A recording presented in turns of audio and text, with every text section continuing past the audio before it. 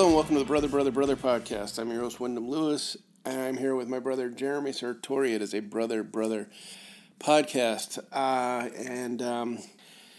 Now that we are all back in the country and fall has come to town, we are going to make an enormous effort to be more reliable in our scheduling. So apologies for the summer. We were a little bit erratic, but we'll get back on our once a fortnight schedule as we pull into the fall. And we wanted to start off by having another sort of go round of new records, just because I think the year or the years that we've had in our in 2020s have lent themselves to kind of a soft smattering of releases in 20 and 21, and then a deluge of really good stuff in 2022. So I think we're going to keep everybody relatively current on what's going on, and then we're going to do a little book report. Jeremy and I read the Led Zeppelin, the biography by Bob Spitz, and we are going to, I'm going to spoil it by saying we're going to recommend it, but we're also going to talk about it in depth. And so that's going to be the show today. Jer, what are you listening to?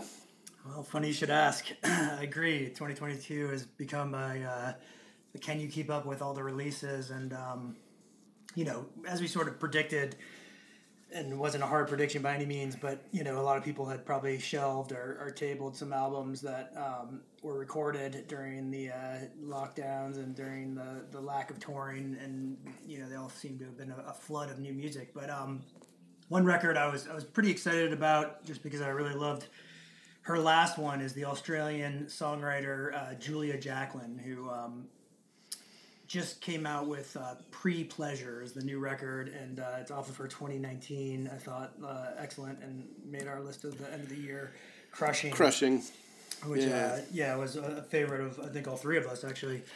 It's still growing on me. I mean, I still listen to that album a lot. Well, that's kind of a good segue into what I was going to kind of talk about with Pre-Pleasure, and I agree. I think Crushing was an album that I popped on and dug, and then would hear again and realize like how those songs really build and become something bigger than their first take. I heard her first cover the Strokes song Someday, and which is kind of one of my favorite Strokes songs, and I also thought she did a really cool cover of it. It was really stripped down and slow, but the song is very familiar to me, obviously being a Strokes fan, but I think she did a cover in a way that, the song kind of held its own, her version.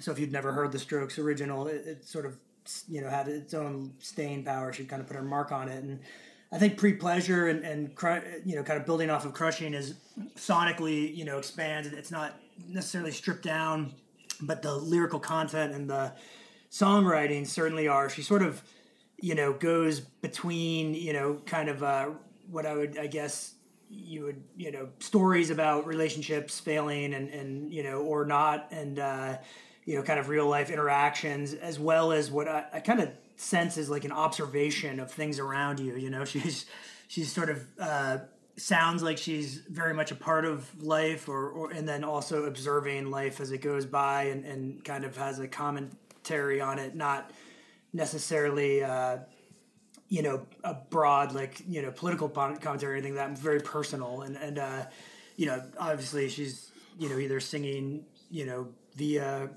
personal experience or just a good storyteller and telling stories about what she sees. But I thought this record in particular, takes that to the next level. I was saying to you offline, we're sort of rolling post Labor Day weekend here, and rainy, dreary, what feels like fall coming very quickly to New England, and I put the headphones on and listen to the record again, and certainly fit the mood, and not in a bad way, but it's an album that can be kind of heavy. I think she's that good where she sort of puts you in a different mindset, depending on how you're listening to it, and so. I don't know what you think, but it's a record that I think is going to continue to grow on me. But I was really excited, kind of continued what I had thought, was so great about Crushing, and I think this album kicks off like the second song, especially "Love Try Not to Let Go" and "Ignore Tenderness." The third song I thought were really impactful, really good. Yeah, the lead track is a great song. Lydia Wears a Cross. It's really good. Yeah, it's such a it does sort of bottle her idiosyncrasies as a songwriter. She can be very, very specific. And it's funny because I toyed with the idea because I got really into Crushing I love, and it's kind of, it's again both poles of her talent, which is, one on the one side she can have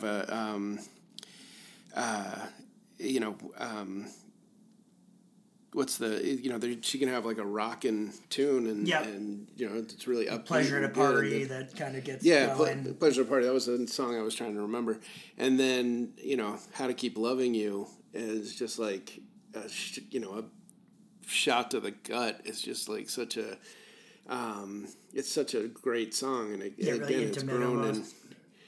It's grown in my estimation, it's grown in my appreciation over the course of time, and it's like one of those ones that's gotten to the level where I kind of want to put this on the playlist, and then I'm like, I really don't like listening to this song with other people. Yeah, it's almost like an intimate experience. I feel like. Yeah. And I felt like that today listening to Pre-Pleasure. I mean, I know album covers barely matter anymore, but the cover of this album is sort of what looks like a poster of her, looking at a poster of her poster and her sort of clinging onto or pressing up against a poster of herself. It's pretty funny. It's pretty good, yeah. And I think too, the first song like you mentioned, it sort of goes through the going to a religious school or something. It's got the kind of early days, and she's just very vivid in her descriptions of stuff, and I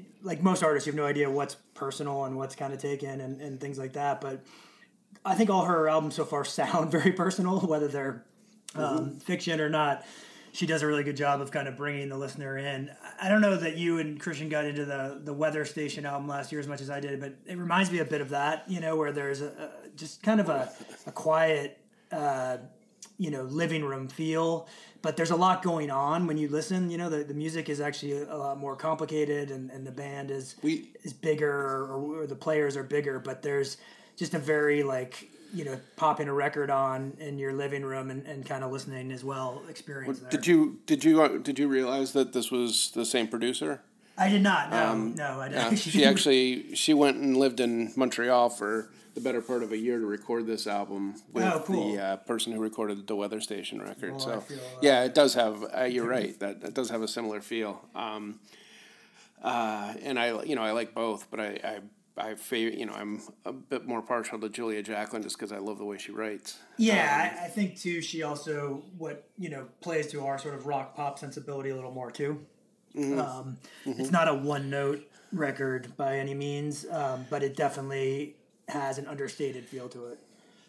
Well, speaking of people who write intimate songs, intimate biographical songs, and can rock, the new Ezra Furman record is out, All of Us Flames, and she has put out another barn burner, I think. It's funny, I was listening to the first listen I gave it. You and I were texting back and forth, and you said it's kind of got like that girl group backbone. I forget, I think it was you or maybe it was Christian, but it's sort of the 50s girl group backbone and almost like a theatricality and I parallel the parallel I drew was going back to my own very controversial appreciation for Jim Steinman songs, because they are, they do have that bombast of like Springsteen and 70s people, and I think Ezra Furman does the same thing. There's like this, confessional quality to the songs, but also there's just a bright poppy sensibility. I mean, there's like a leader of the pack kind of background sort of thing.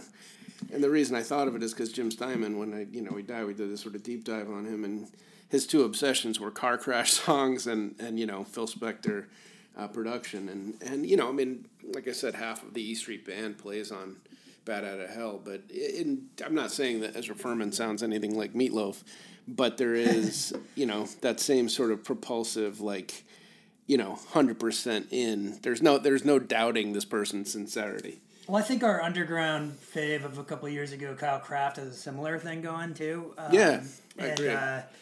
You know, I love 12 Nudes, which was also released in 2019, the same year as Julia Jacquelin's Crushing. Mm-hmm. And I thought that record just really, you know, I mean, it definitely had a little bit of a sensation in the sort of indie world and underground. And I think this builds off of that in a good way. Yeah, the first listen I had, it definitely leaned, I thought, more into, you know, kind of the theatrical side, which it can sometimes be a little off-putting for me, but it's not here, you know, and in the same way as kind of some of the stuff you mentioned. I mean, I do love the Meatloaf album as well. We're not comparing her to Meatloaf, but the other guy that comes to mind is, Rosenstock, right? Is that right? Yeah, Jeff Rosenstock. Jeff Rosenstock, There's no doubt. That guy is, you know, 100% sold. Yeah. And it's, I think they both have that kind of DIY, do-it-yourself sort of style behind that. But yeah, this record is definitely going to get some heavy play. And what kind of stands out for you? I think you've listened to it more than I have, but I've given it a couple spins. Yeah, I just think, you know, everything, you know, I think there was an interview I watched a number of years ago on YouTube between the author George Saunders was interviewing Jason Isbell.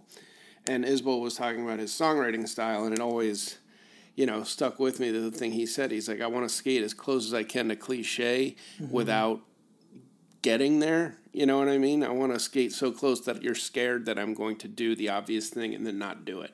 Right. And that's the way I feel like Ezra Furman writes, too. Is sort of, I mean, even the first song is like, sounds like a, you know, I mean, it's about you know, when the train comes through, you know, it's sort of like that's been used maybe 1 billion times, you know, and it's you know, but it sounds fresh, you know, it's like there's enough, again, skating close enough to, you know, either, you know, the classical trope or the cliche, for, you know, for lack of a better term.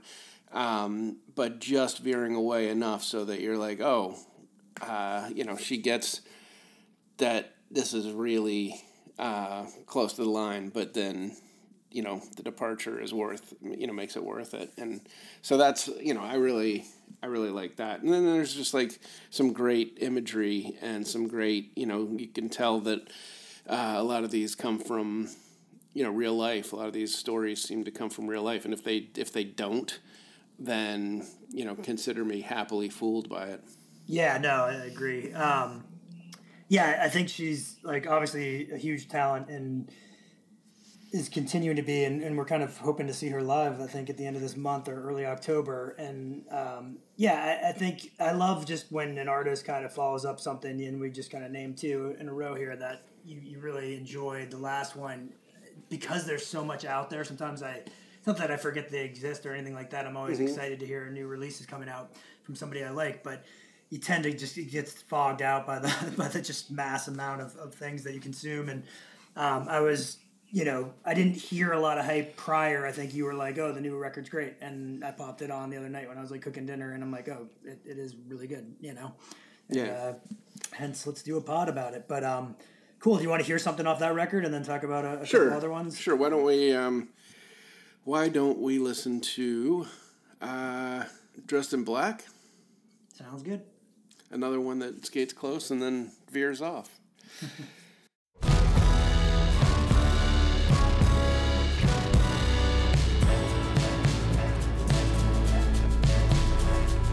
Dressed in black, you're always dressed in black, and you come to me by night beneath my windowsill, and you're always dressed in black.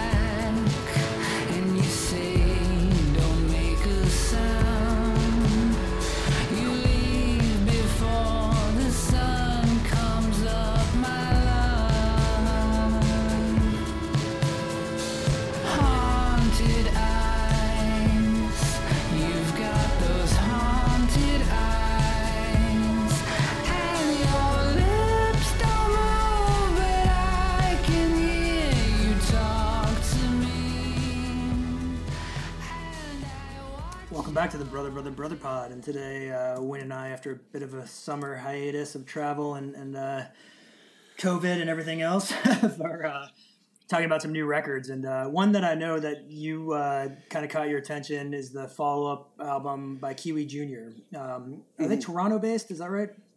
Yeah, Yep, Toronto-based, and actually produced by Dan Bachner from Wolf Parade, and countless other bands that, including the last one that that he was in. I think was it The Editors?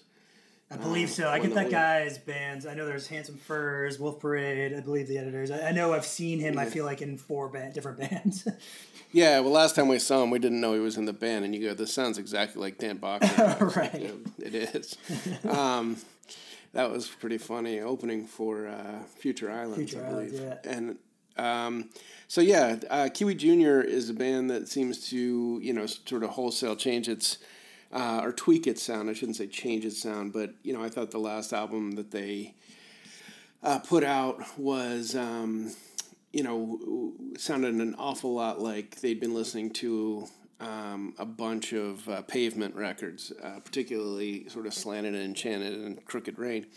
And, we're well served by it. This one, like I said, produced by Wolf Parade, it kind of reminds me of Wolf Parade a little bit with, if they had spent a couple years listening to the first two Cars records. There's a lot of, really punchy, good, hooky rock songs, punctuated with sort of Greg Hawkes-ish keyboard, frills that sound that always works for me. It's like power pop with synthesizers. I'm in. So, there was not really a standout for me single-wise on this album. It just, I feel like to start to finish, it's just kind of an incredibly enjoyable, listenable record. Maybe as I get a little more acquainted, because it's only been out for a couple weeks, I will, I'll fall harder for some particular tracks, but, it kicks off right away, and, it just has that spirit of like a Let's Go by the Cars or something like that. What do you think? Yeah, it's funny, like the first, I liked, I think what was their first album, was it Cool Hand, like Cool, something, I forget their album in 21, but it was Cool something. Cooler Returns. Cooler Returns, thank you, yeah, and I thought that record was good, but I did feel like it was a bit of it had a little bit of a feel of a band that I could see, a local band doing stuff I like, but the album didn't totally grab me. This one definitely is slicker, and I think Night Moves, that song is one, you mentioned not having a single, that might be the single that did, it is a pretty ripping tune.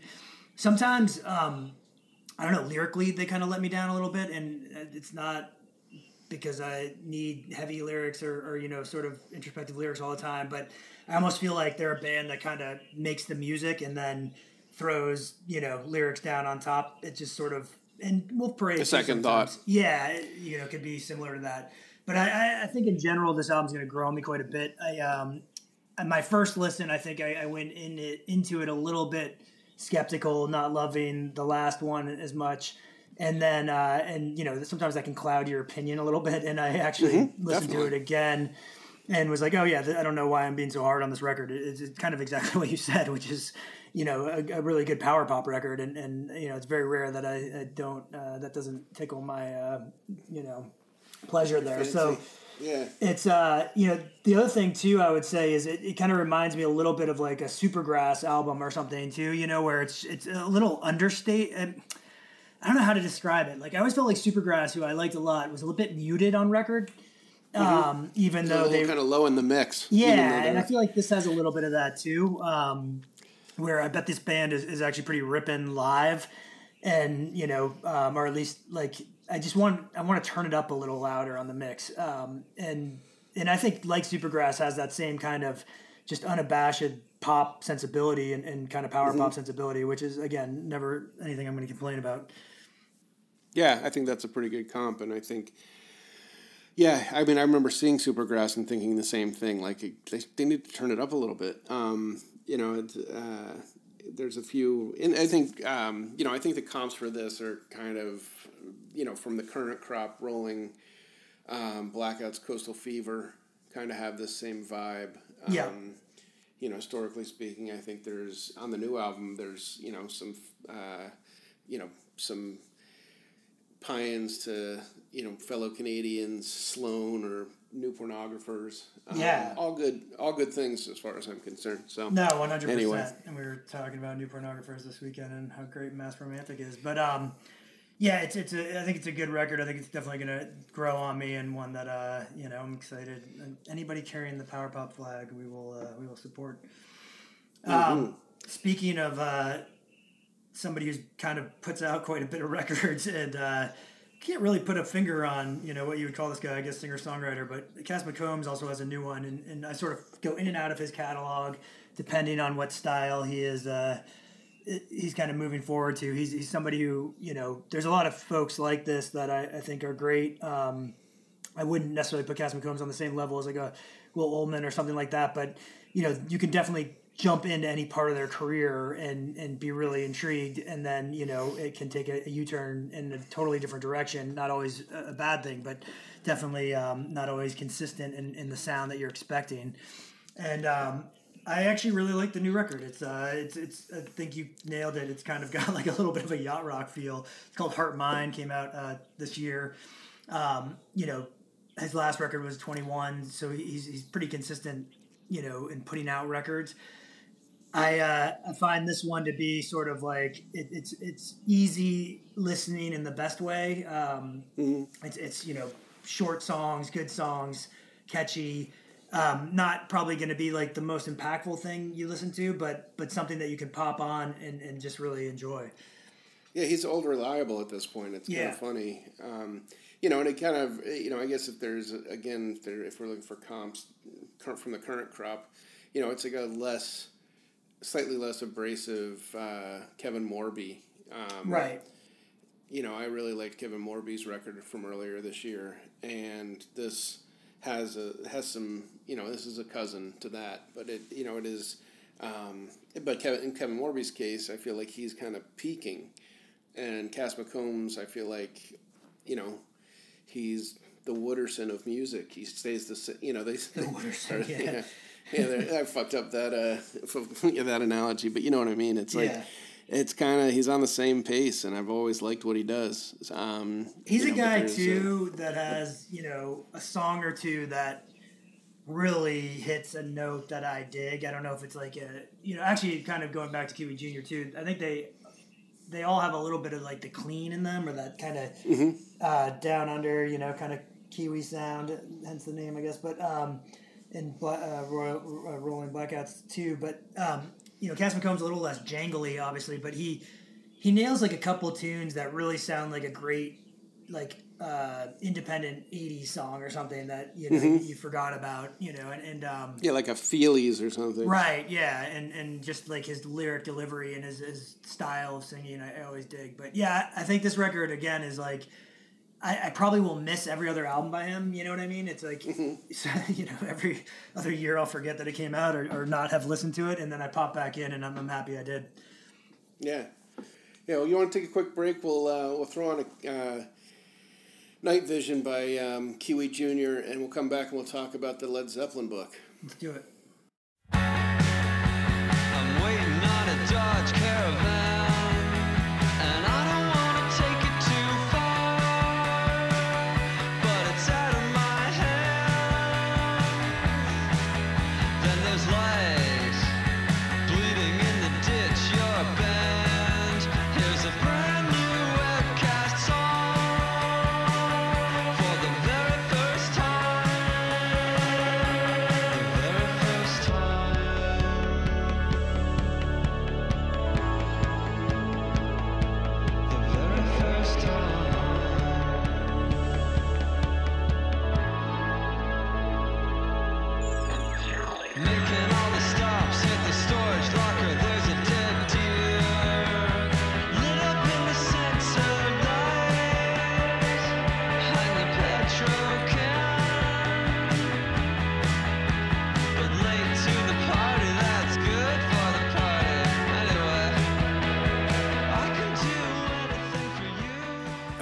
back to the Brother podcast. We have been talking about some emerging artists, and in keeping with that theme, there's a band called Led Zeppelin. Jared, I don't know if you know them.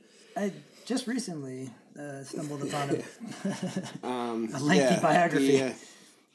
Yeah, I mean, the sort of, the biggest band in the world has been a mantle that is, gets thrown around every decade or so, whether it's U2 or Hint, it's not whomever. 1975. But, this band was the biggest band in the world for a decade, and they were monsters, and I mean that in the figurative sense and somewhat the literal sense. And Bob Spitz has a new biography about them. Excellent. You can Yeah, I really liked it. You can quibble with the fact that it was, a lot of times if it's unauthorized, it's not particularly good. You don't get the cooperation or the insight of the players. But I feel like Bob Spitz is such a strong researcher and historian. He's written biographies of presidents, and he's truly a historian rather than a God forbid, a fan of the band. He actually, sorry to interrupt, but I mean, that I thought was something that brought a lot to the book, and I heard him on the Sound Opinions pod. He's not a fan of Led Zeppelin, or wasn't, which I thought was pretty cool, I think he was relatively unfamiliar with them, and so it does give you, and it is interesting because, Led Zeppelin's first album came out when I was 2 months old. Their last album came out, their last actual album came out, when you were 2 years old. Right. So it's, they're I didn't really experience them in real time, although I have to say I did have a couple of 45s from the 70s that were Zeppelin songs that had hit the top 40, like All of My Love and Jamaica. But, they were a band that I experienced in retrospect. And, part of this podcast is sort of, predicated on how old you are when certain music hits, and, why we think it's interesting to talk to Christian and Jer about, music that, I was in college for, and Christian is looking at in retrospectively like I look at Led Zeppelin. Anyway, Led Zeppelin is a legendary band. Their output was insane. They put out 1 and 2 in 69. They put out 3 in 70, 4 in 71, House of the Holy 73, Physical Graffiti 75. I mean, this is a band that was just so prolific and so massive in their ambitions and their presence. They were just colossal, and they were the first band that was touring really football stadiums and they changed having no problem. Rock and roll. Changed the way tours were the way people toured, the way people sounded live, the technology behind it. I mean, they drove all sorts of things. The way Peter Grant famously changed the way bands were booked, and put the power back in the hands of the artists. For better and for worse.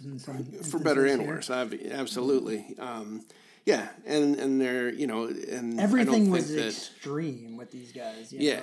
I mean, just to kind of go back on the generational thing, I think you certainly grew up as you were young in the 70s, and like you said, you had a couple singles, things like that. But I feel like kid who gets into music or gets to at least has their Zeppelin phase, gets through 7th or 8th grade, has a Zeppelin phase. And I know, for me, my intro to them was actually the later album, the ones that probably you heard as a kid, which was In Through the Outdoor, because that was the album you kind of liked because you were probably, sorry to speak for you here, but that was the one you were aware of and kind of dug. And I remember my friend's mom in New Jersey, single mom who had, Led Zeppelin 2 on vinyl and him popping that on, and it blew my mind, and I think that's Zeppelin, right? I mean, there's not a kid who, you can't deny what they are when you first hear them. And I think especially I guess this is probably maybe a stupid thing to say at this point, but there's a male thing about them too. And I think they kind of had that, like a rite of passage sort of thing going on. Yeah.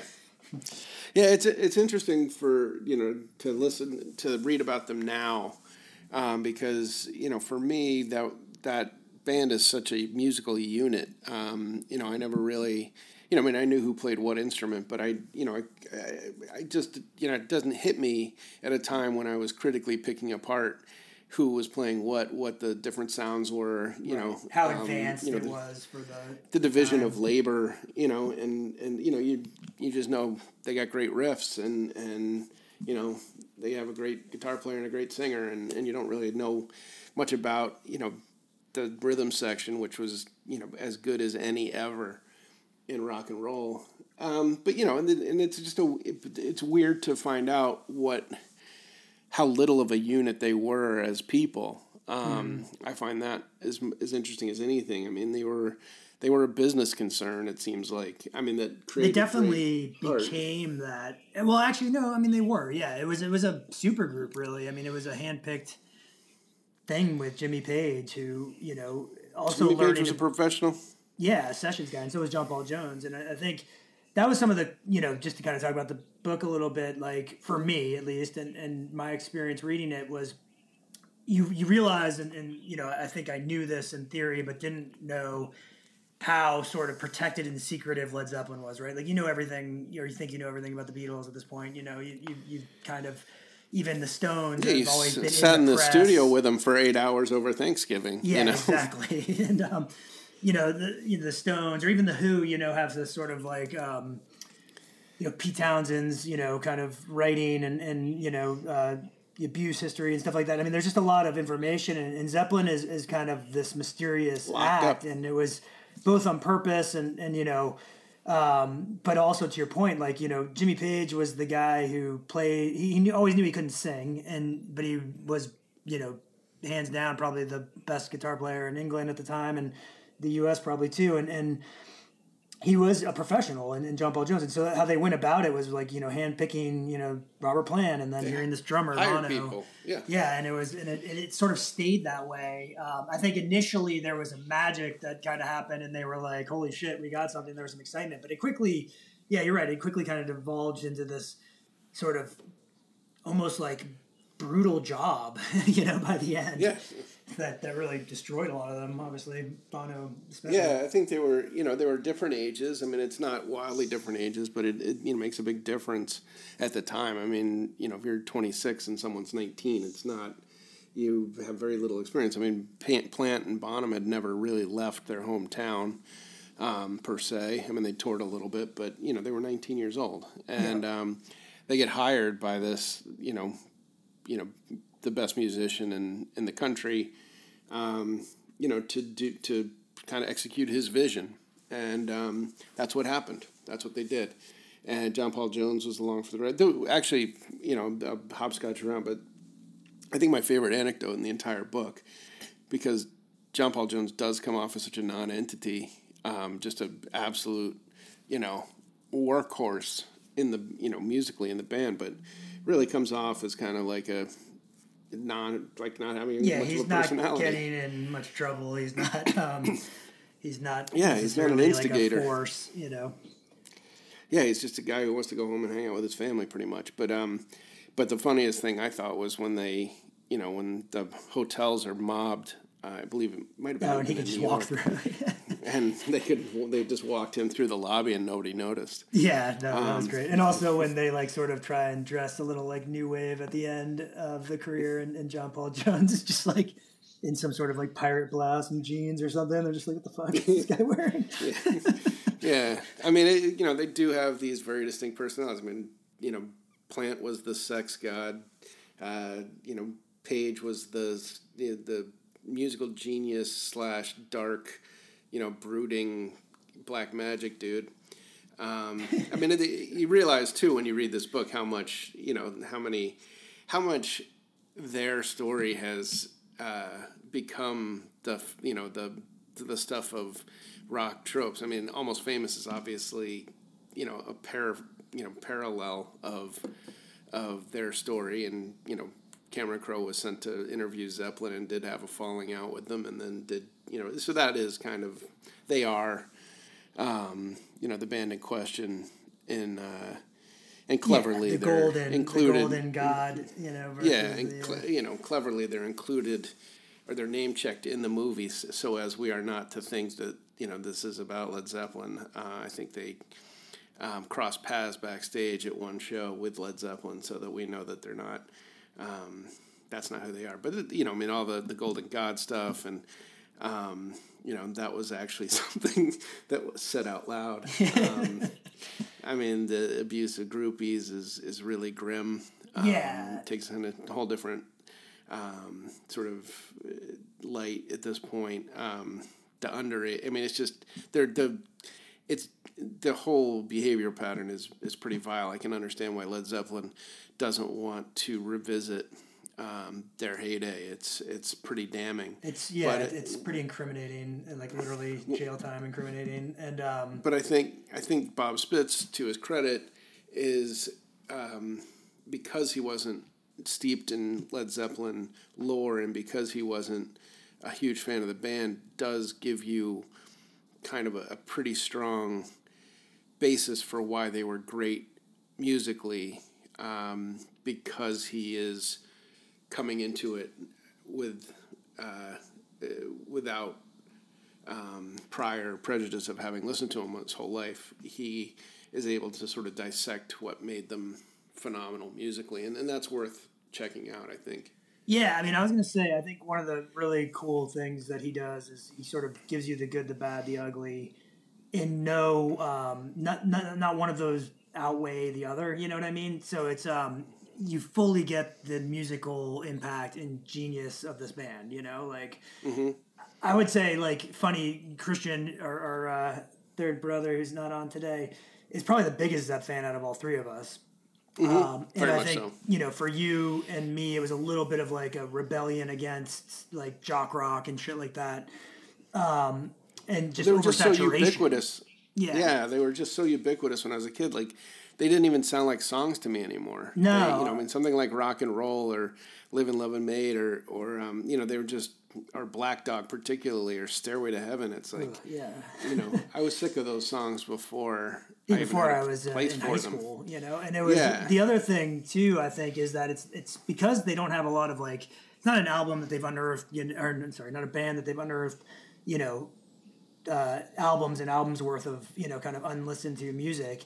You heard everything, and everything was that good that it was a hit, So it's like, when you listen to classic rock radio growing up in New Jersey, you heard fucking every Led Zeppelin song on the radio, it was not... Yeah, this sent me back to listening to these albums in full, and it's like, there are certain songs where you're like, okay, that band, you listen to like the Crudge, and it's like, oh, that's the entirety of the Red Hot Chili Peppers 100%. Discography. Saying Out on the Tiles, I was like, oh my god, this is like the Queens and the Stone Age first two albums, in one song.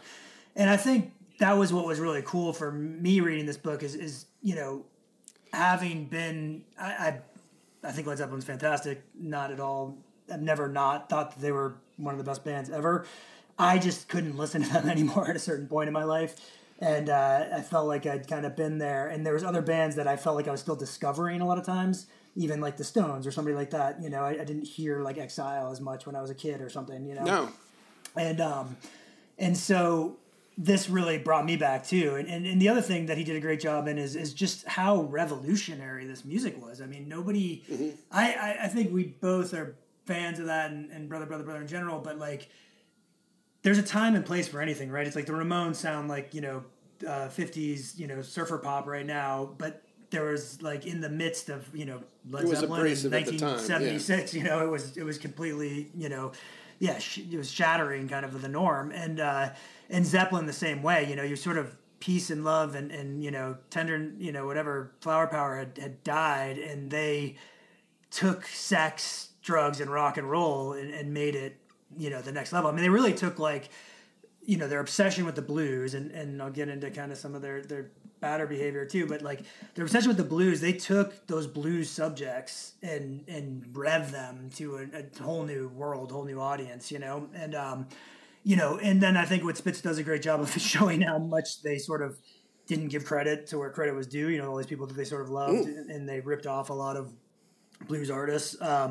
I got the feeling that most of the information in this book was firsthand. I know he had some conversations with Zeppelin. Oh no, he's very well researched. Yeah, and I know that he spoke to. It's just not. They backed not out sanctioned. actually when certain things came up, but I know he'd had conversations with Plant at least and some of the others. And then the behavior where you kind of grow up and it's like, the Spinal Tap, joke of it all, but also just kind of like the rock and roll, like, groupies and stuff like that. And you're like, oh my God, man, like these people are 15 years old, or 16 years old. And there's really no innocent person, their famous manager, Pete Green, is obviously like, just an interesting, scary, and, he was a thug. Yeah. I mean, Peter Grant, thug. But he was also, he also changed the industry forever. And, but he did it through brutality. I mean, he scared the shit out of people. And then, some innovation and like, but mostly sheer force. But the other thing too is just like, so you have that kind of like revolutionary music that's blowing up the world. The critics hated it because they were still stuck in the last generation, and because they didn't suck up to the critics. I mean, that was a large part of it. Yeah, and that's why there was an antipathy. Oh yeah, there was it was almost like the Trump policy against media, but they not to compare them to Trump, but in that sort of mentality, the media is bad unless they're saying good things. But I think too, the media did think they were a bit of a it's like that old guard. We kind of joke about like the early 90s and 80s where, MTV is still playing Don Henley videos yet like, and not playing hip hop, you know what I mean? Or Michael Jackson or things like that. And I think there was a bit of that, like just holding on to that 60s mentality. Yeah. There too. There was they blew up hippie culture, like Oh God. And that was where everybody was living. That's where everything was cool. And they stomped on it. And knew that, I think too, where he is sort of genius, it was just knowing that America was the market, and that like Americans are going to love this shit.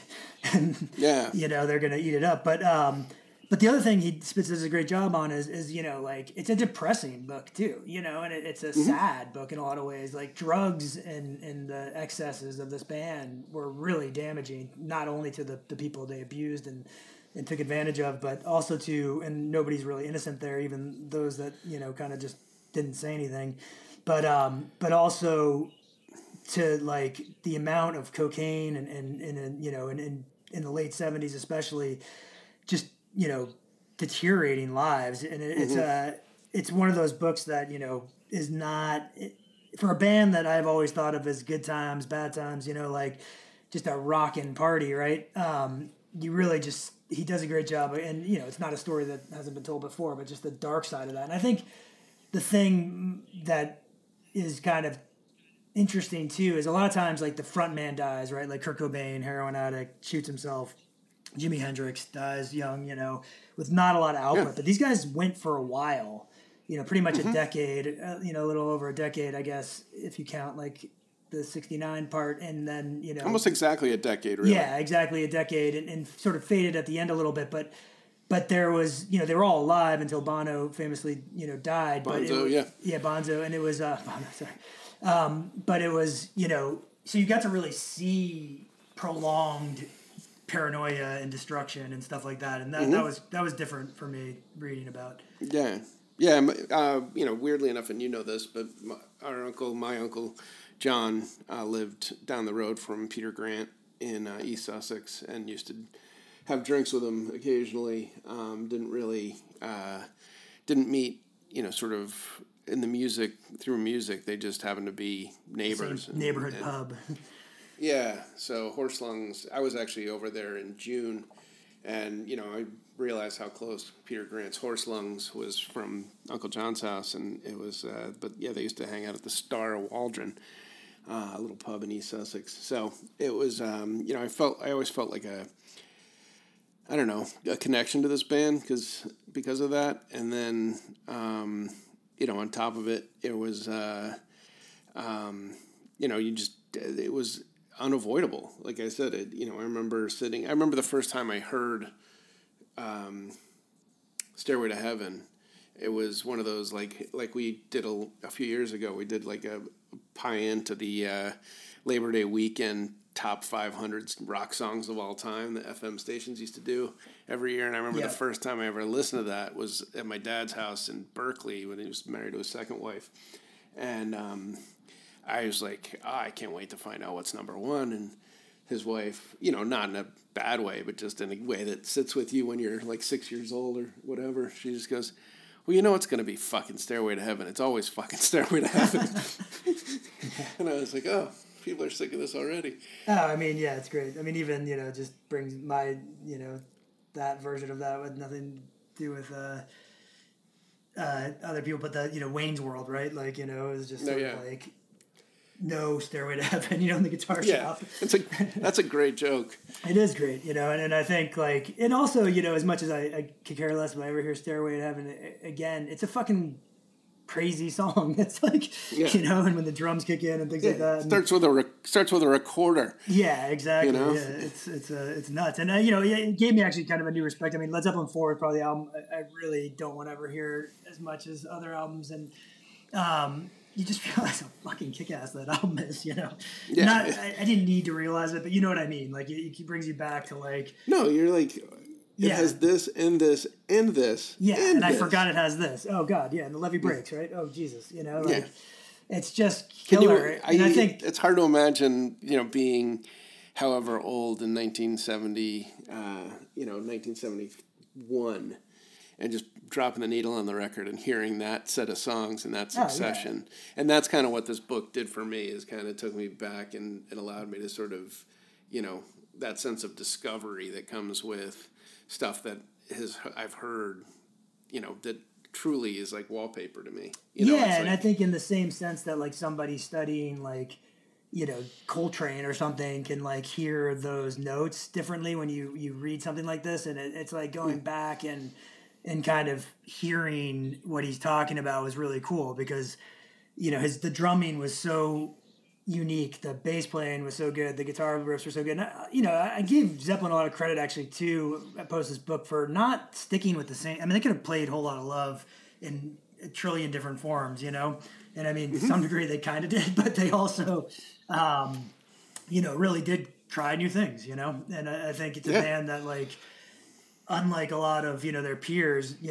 really didn't swing and miss a lot. I mean, sometimes fans were a little let down because it was a little softer, a little, different direction. But, they weren't afraid to try shit and do things differently. And I think Jimmy Page says throughout, is one of his big beefs with criticism of their albums, whether that was right or wrong, but is that, like, look, we're not Led Zeppelin 2, every album. Like, we want to grow and fucking change. No, I love the idea that, people were bummed that, Zeppelin 3 was a pastoral record of, English folk. And like the first song on that album is Immigrant Song. Yeah, shut the fuck up. It's like one of the most screaming songs ever written, and you see how Robert Plant kind of developed his own style and as Jimmy kind of faded back with heroin and things like that, it kind of goes on. But yeah, I mean, bags of money, bags of drugs, lots of misbehavior is even a light way to say it. Lots of criminal behavior and what today would definitely, hopefully, be called out and not taken into account. It also did strike me too as like just the way the media and the way that rock critics in general treated bands like this and. There was a lot, as much as they had a war against media, and critics, they also had a paid off sort of contingent of people that looked the other way and got sexual favors and drugs and things like that. And you think too, like, the Stones this book will, make you pretty disgusted in a lot of ways. And, the Stones, who I sort of am a big fan, I'm a bigger Stones fan than I am Zeppelin fan. They're just as gross. And, it's just that they charm the press in a different way. And things weren't called out then. There was a time and place. It was different. It's not like you can hindsight. You can say, current rules don't apply, but you do sense that Mick Jagger knew how to play the press and Jimmy Page Keith too. And they even talk about it in this. They're like Keith Richards would walk down the street and say hey to any fan who said something to him, and still does, yeah. And where Jimmy Page like would get, they would walk around with 5 thugs around them and just get in and out as quick as they could. Yeah, getting in and out of limos and flip people off, Yeah. But, either way, I think it was a pretty fascinating read. I loved it. I highly recommend it. I think it's a good Christmas book. Yeah, I was in Greece when I read it, so it was kind of interesting reading about Robert Plant's near-death experience and roads, and I realize, you've been over there. It's like, you're not, waiting 3 hours to get to a hospital when your wife is has just been in a serious car accident is, nerve-wracking, but it's going to happen. It's like you get the feeling that, there was real tragedy in that guy's life after a while. Yeah, no, definitely. And I think at the end he kind of comes across, everybody is likable for a minute in the book and very dislikable for most of it, but I think Plant in the end comes across as a little more introspective towards the end there, and rightfully so, kind of called the band too, just like, I'm not doing this shit anymore, and had his reasons. Yeah, and then, I think there's, obviously there's a waning desire for them to reunite, but for a long time there was a huge amount of pressure for them to reunite, and he was like, no, I'm not going to do it. And we're not as good as we're not going to be as great as we used to be, and that's why we're not doing it, basically. Well, and I do always appreciate that. I mean, I think the Stones, who I go out and just mentioned, are such a joke now, like you would really have to pay me to go see them or have it be free, and I just, like, Zeppelin definitely held their own. They didn't replace Bonham. They didn't, they stuck to their guns on that. I mean, they've had some mini reunions. And they played on each other's shit before. They just didn't, they did that one O2 Arena, and I had a couple friends that went to that, said it was fantastic. But, I don't want to see that. No, definitely not. Well, cool. Well, highly recommend the Zepp book, and you want to go out on a Zepp tune and end this like we always end it? Yes. What do you want to hear there? Out on the Tiles. Let's do Out on the Tiles. Nice.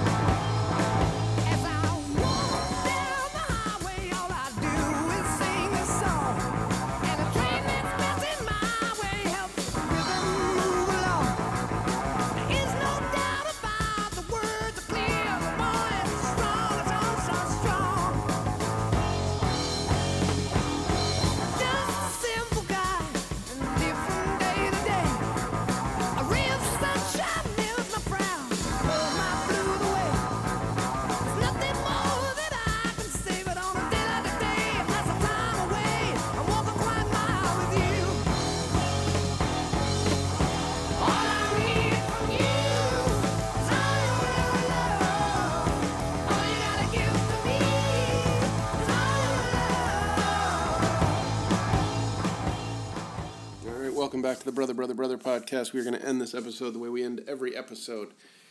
Jared, what are you listening to? All right. Well, since we talked about music, I'm going to go off music, and I'm going to say that a couple things. I've been actually, I am going to go music really quickly. I went and saw Built to Spill last week, right before the Labor Day weekend, and just really enjoying their new singles. That album should be coming out soon, and it's just a band that's been kind of in my life since the early 90s, and it was great to see them. And it was also great to see just kind of a real mixed crowd at the show at the Paradise in Boston. They still really pull a lot of young fans, which is cool, and I think that's just consistently putting out good stuff. Nerds. Total guitar nerds, yep. It was like a Rush concert of indie rockers. But the other thing is I've been pretty much 3/4 done with the 90s, which is the new Chuck Klosterman book. I actually have not read any Chuck Klosterman. I enjoy his take on things, and I'm like really fond of some of his articles and interviews that he's written, or I've read or heard from him in podcasts and things like that.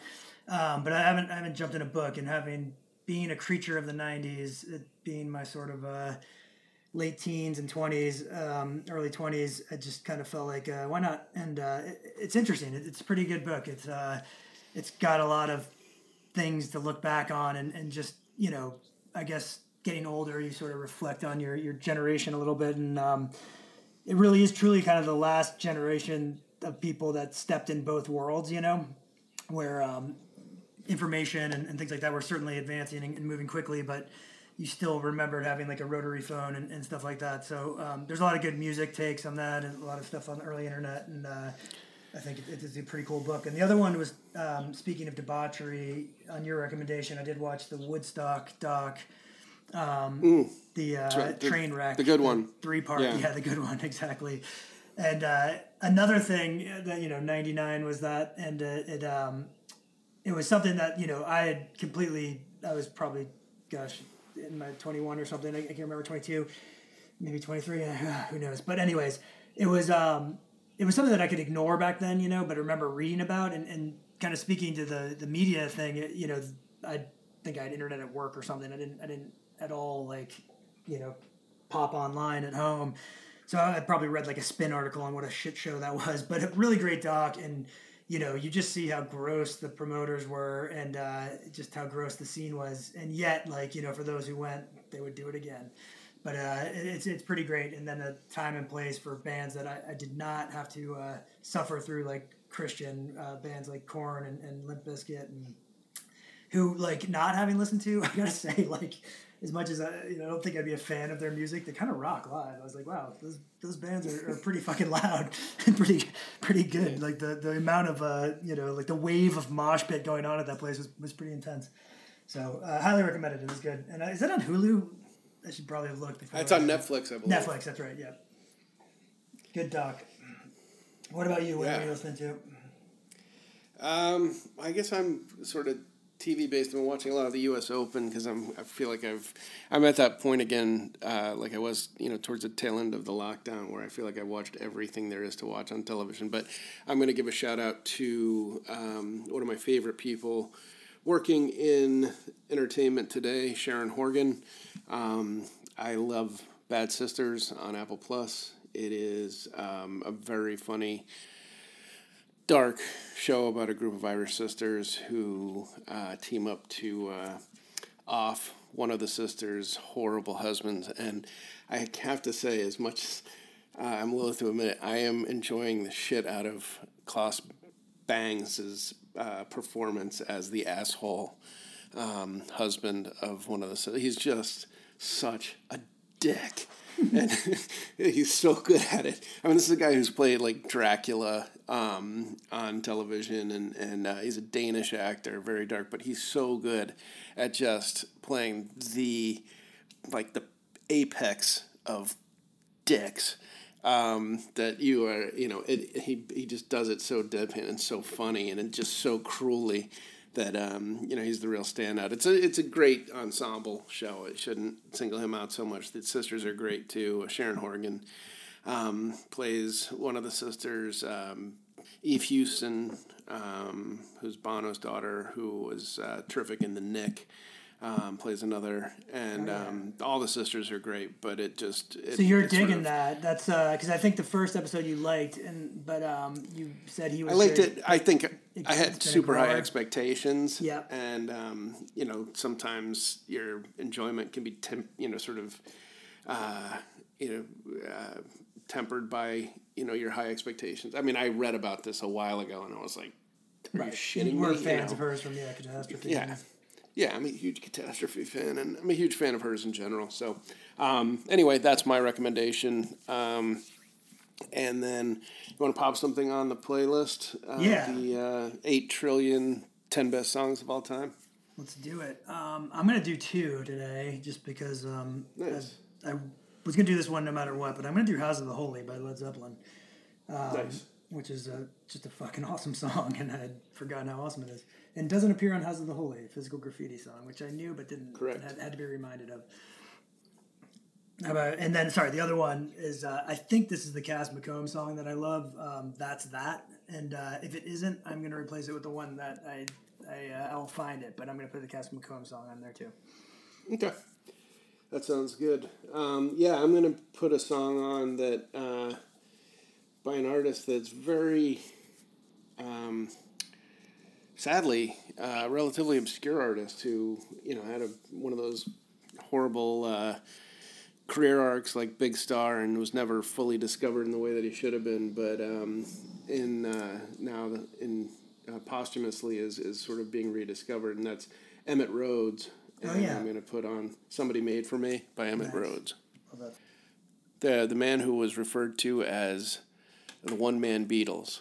Yeah, that's so cool. I think weirdly, you and I popped on to his retrospective around the same time, and I put that song on like a million playlists already. So cool. I will pop those on, and yeah, it's been fun, and let's do it again soon. Yeah, I'll talk to you soon. All right, sounds good. I'm Wyndham Lewis. On behalf of my brothers Jeremy Sartori and Christian Lewis, thank you very much for listening to the Brother podcast. Many thanks also to our heroic producer, Damian Kendall, and to Simon Doom for our epic intro music. Learn more about the pod at brotherpod.com. Follow us on Twitter and Facebook, and it's extremely helpful if you rate and review us on iTunes. Thanks again for listening.